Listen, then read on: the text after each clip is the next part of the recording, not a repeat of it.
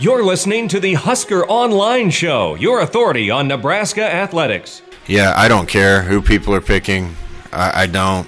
There's a lot of really good teams in our league, a lot of teams that beat us last year that we didn't beat. I know we're better. We're better than we were a year ago, but we still have to go out and earn anything. Picks are picks, guesses are guesses. 90% of the time you guys are wrong when you guess things. We're excited. I think there's going to be some confidence that comes along with that. I don't think we have the type of team that's going to get distracted by that.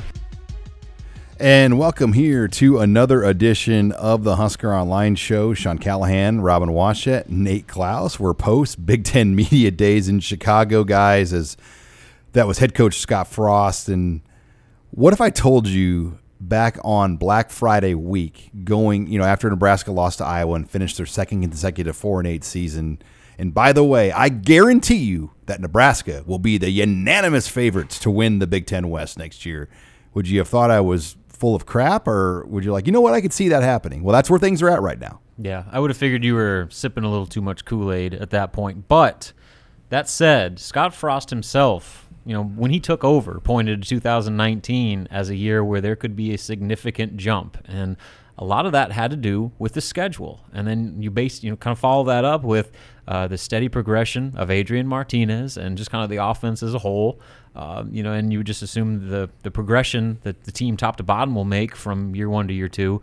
There's reason to believe it, but I think that the level of national hype, nationally within the conference, whatever, has been far beyond, I think, what most people locally would have assumed. I think they probably just assumed Nebraska was kind of fly under the radar a little bit, be a dark horse team, 8-4-ish type team, kind of a. People are picking them as a dark horse to win the like Big Ten. A bogey golfer, 8-4-ish type year, exactly. Where you're like, they'll be good, but not great yet. Yeah, they'll flip the record and go to a nice bowl game, and then you can build on that. But now, like you said, they're the unanimous favorites within the conference media to represent the West in the Big Ten championship. And some people are picking them to win it. And I guess there's a lot of questions within the conference, but Nebraska is still a very much in flux team right now, and they still have a lot of questions they need to address before I think people that really analyze kind of beyond the quarterback, beyond Scott Frost, they got some holes to fill, and we are a long way from getting answers to some pretty major questions that are going to define what the season actually is. Yeah, I think the national hype,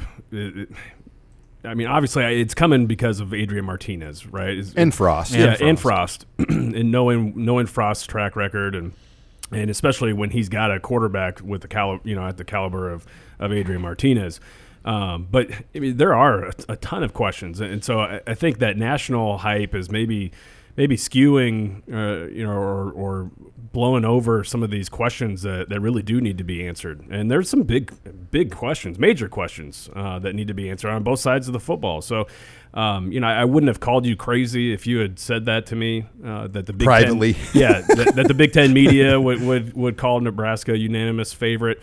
But I would have called you crazy, I think, if you told me that national media and all the publications are coming out and picking Nebraska. I just, at that point in time, I don't know if I would have believed the national media would be on as much on the bandwagon as they are right now. And when they do that Cleveland Plain Dealer poll, it's pretty balanced East-West voters as far as that goes. And I almost got the sense Nebraska won a lot of voters from the East with the way they played Ohio State, with the way they beat Michigan, obviously with the way they played Iowa. Michigan State. You get the sense the Iowa, Wisconsin media and fans are a little rustled by it. Like they're just like, wow, this is not supposed to be happening as quick. And blah, blah, blah.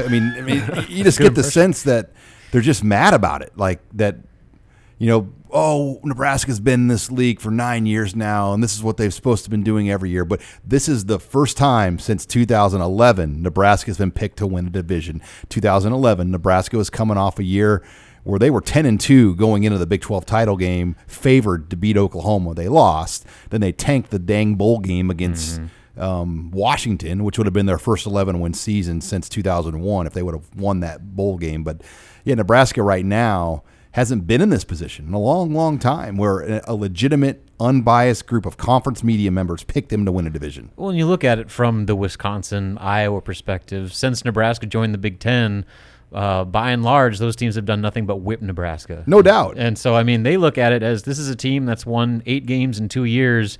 We smoked them the last time we played them, including when Scott Frost was on the sideline. What have they done to earn this? I mean, it's basically, I think they're looking at it, this is all just based on assumption. They're assuming year 2 is going to be better with Scott Frost's offense. They're assuming Adrian Martinez is going to elevate himself into that next tier as one of the best quarterbacks in all college football.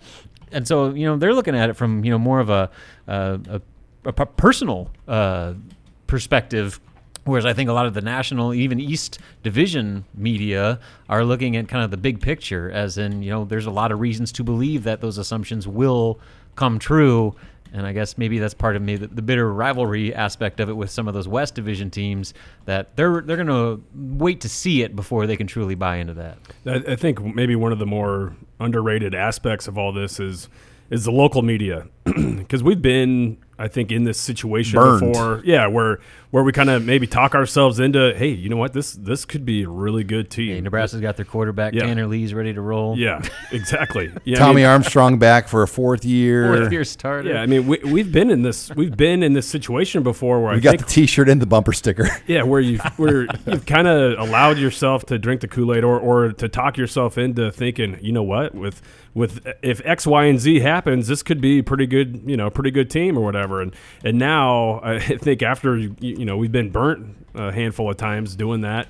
Maybe you have some tempered expectations, and maybe that's why our perspective is a little bit different than some national or even some of the other Big Ten medias are. You're listening here to the Husker Online Show as we give early takes from Chicago Big Ten Media Days, and really it was somewhat uneventful from a Nebraska standpoint. I thought the favorite thing was the biggest thing that came out of there, Martinez getting on the national stage. But the defensive line talk, Robin, you wrote a good article about the Band of Brothers article you put together after Media Days. That's a very confident group after hearing Khalil Davis talk about what he saw and Scott Frost discussing the gains. Did he say 7-8 guys putting like 800 pounds on the squat rack bar? I think nearly all of them were D linemen. So I saw you doing that at Prairie Life on your last set. Yeah, I warm up with that. That's fine. That's a no spotter set, right? Oh yeah, no spotter. No back pad either. Or belt. No belt. You ever been to a gym where like a guy with no spotters like fell or dropped the bar? I mean, yes. It's a complete where they don't wear put the clamps on, and then the weights they tip to one side, then they tip to the other side, and all the weights fall off. I've seen that before. Yeah, you don't do that with 8 plates. No. So okay, 9 plates. That was an example of just a tangible evidence of the gains this unit has made. But I think the reason why there's so much excitement beyond that group goes kind of beyond the stuff that you can actually see, and it's because of that cohesiveness. I mean, this is a group that has gelled together as much, maybe more so, than any position group on the roster, which is crazy to think because they're the one that had the most transition this offseason with the new position coach, Mike Dawson leaving and Tony Tuioti taking over. But it's a veteran group that's played a lot of football together. And then you add to the equation one of the most important pieces, in a lot of our opinions, to the defense in Darian Daniels. And his impact in just a short couple of months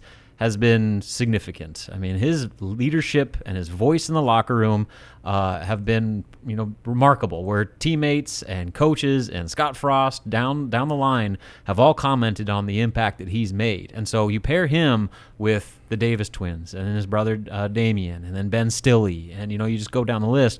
They've got a lot of talent and a lot of experience and a lot of guys that are really gelling together. And so I think a lot of the excitement is because of the cohesiveness and the veteran leadership that's going on in that group. So we'll see how it translates, but there's reason to buy into that, I think. Yeah, absolutely. 5 seniors in that group, but I think you mentioned the Darian Daniels aspect, and just, there's got to be, and I know this, this is kind of the interesting thing to write about or talk about, is the brother aspect of the twins, the Davis twins and the Daniels brothers. But there's got to be something to that, right? The camaraderie and the just the overall relationship that you've got with somebody like that.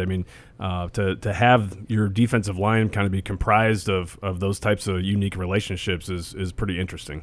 All right, when we come back, we're going to discuss more from Big Ten Media Days, including this big fake news topic of division realignment that somehow brewed from a few media guys and took on a life of its own. We'll give our thoughts on that next. You're listening here to the Husker Online Show.